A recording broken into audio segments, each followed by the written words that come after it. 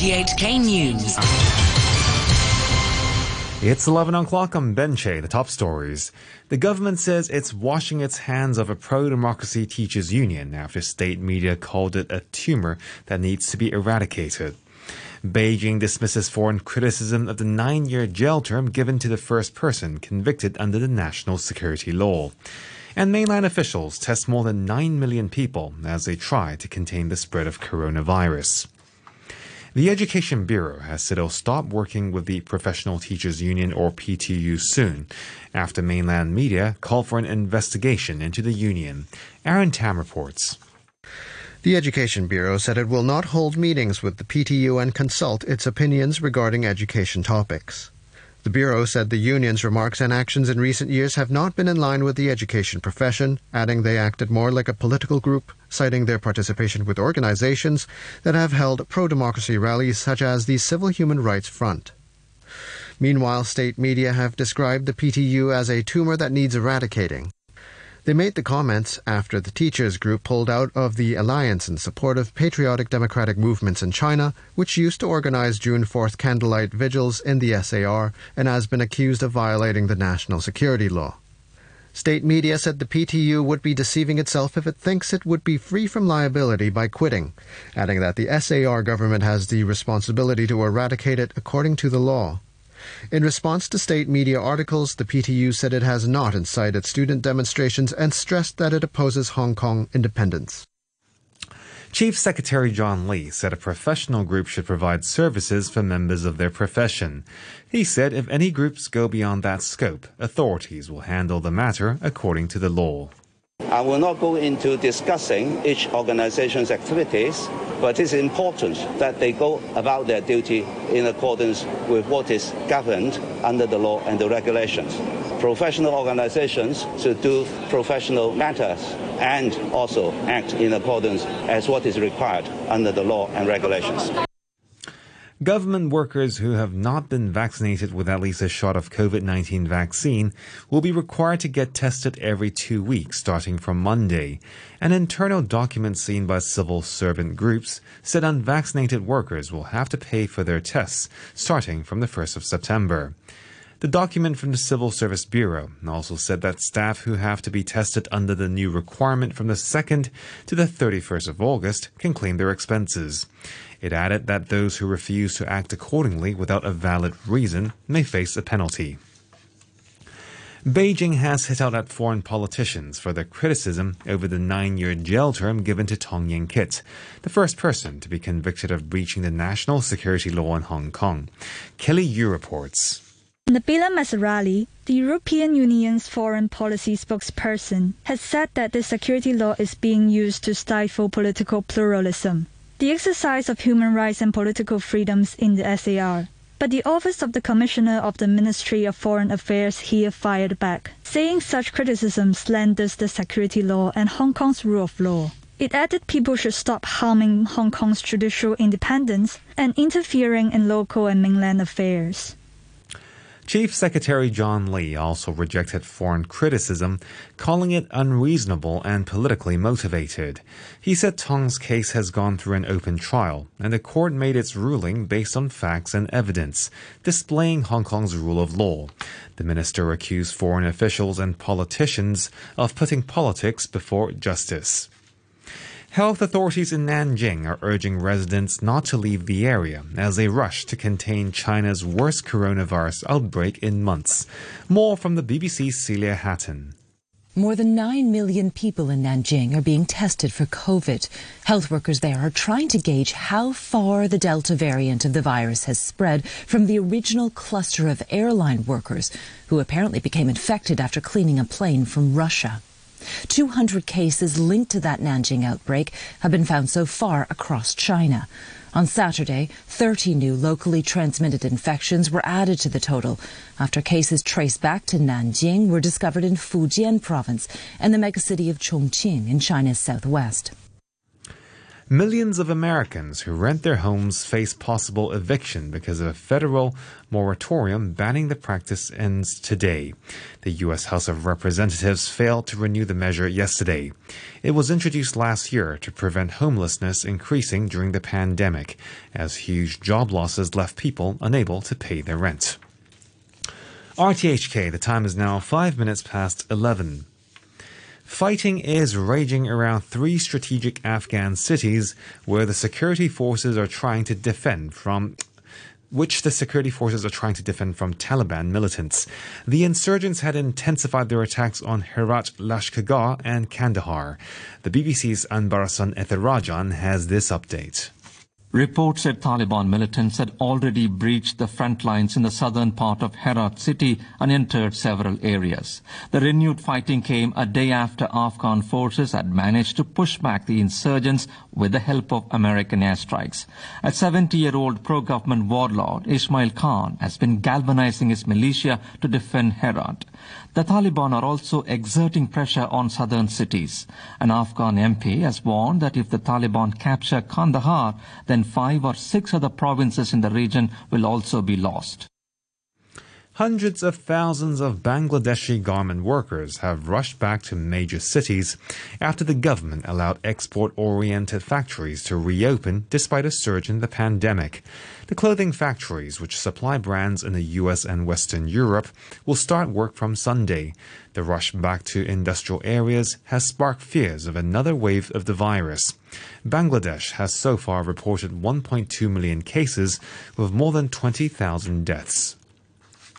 Sports now, and Jamaica's Elaine Thompson-Herah has stormed to victory at the Tokyo Olympics with the second fastest time in history in the women's 100 meters, dashing the hopes of 2-time champion Shelly-Ann Fraser-Pryce in the process. Thompson-Herah raced over the line in 10.61 seconds, with Fraser-Pryce taking silver in 10.74 and Shericka Jackson bronze in 10.76. Poland have scored an upset win in the inaugural Olympic 4x400 meters mixed relay, with the Dominican Republic picking up silver and the United States taking bronze. Earlier, windsurfer Liu Yingxiu of China held off a frenetic challenge from her rivals to win the women's RSX gold medal, edging out 2016 Olympic champion Charline Picon of France, with Britain's Emma Wilson picking up the bronze. Francis Sitt has the details. The trio came into the 10-woman medal race knowing they would all be on the podium. Liu had a 4-point lead over Wilson, with Picon 2 points further back, so all that was left to be decided was the medals. After a delayed start due to the lack of wind, the 36-year-old Picon attacked from the start, and Liu struggled to keep up as she found herself slipping down the field. Despite Picon's lead, Liu knew that a top 4 finish would be enough as long as Wilson didn't win, and she recovered by the midpoint of the race, eventually crossing the line 3rd behind Picon and Wilson. Hong Kong's Chan Hei-man finished 8th overall. In the men's event, Karan Badlo of the Netherlands won the gold.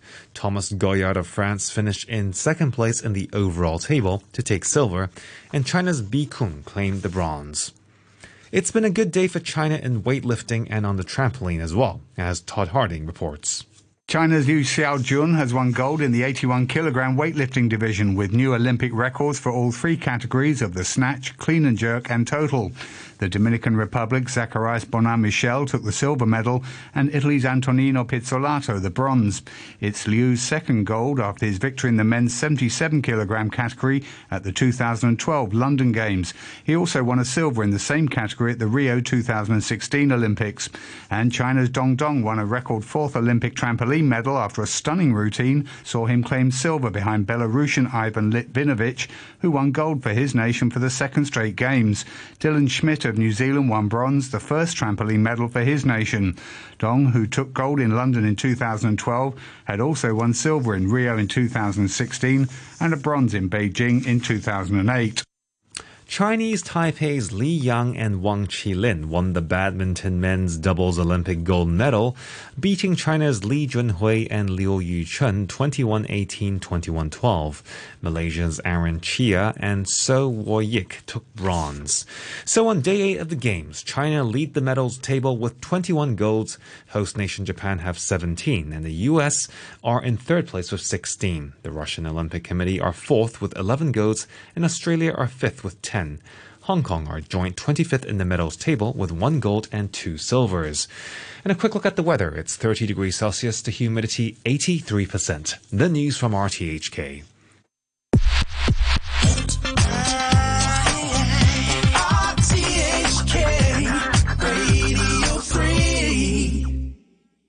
I've been thinking about you lately. You've been on my mind, yeah. Do you think about me, baby? Maybe once or twice. Tell me who's got your love tonight? Who's got your love about you lately.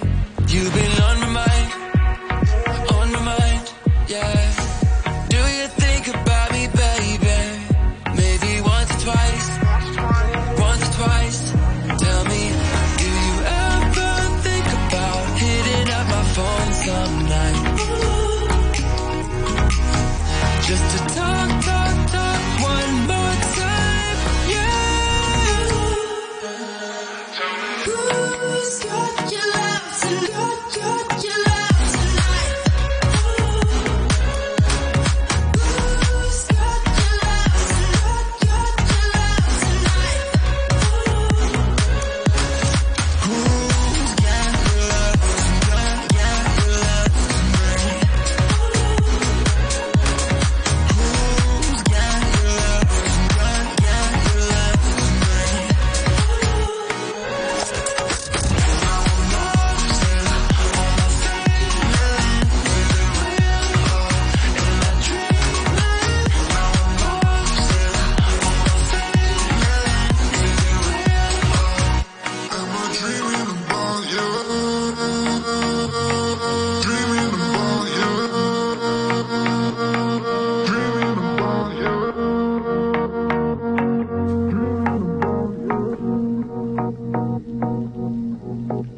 The Cheat Codes and Daniel Bloom asking a question, who's got your love?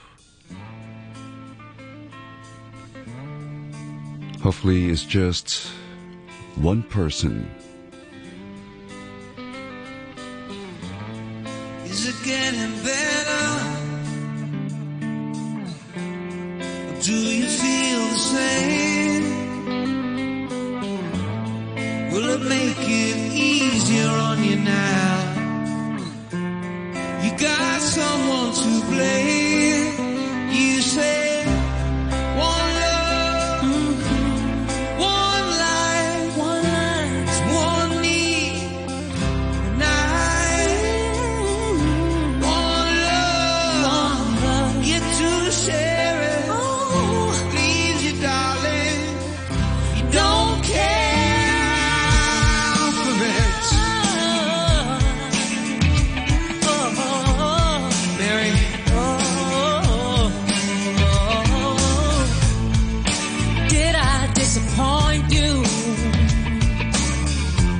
Or leave a bad taste in your mouth. You act like you never had love, and you want me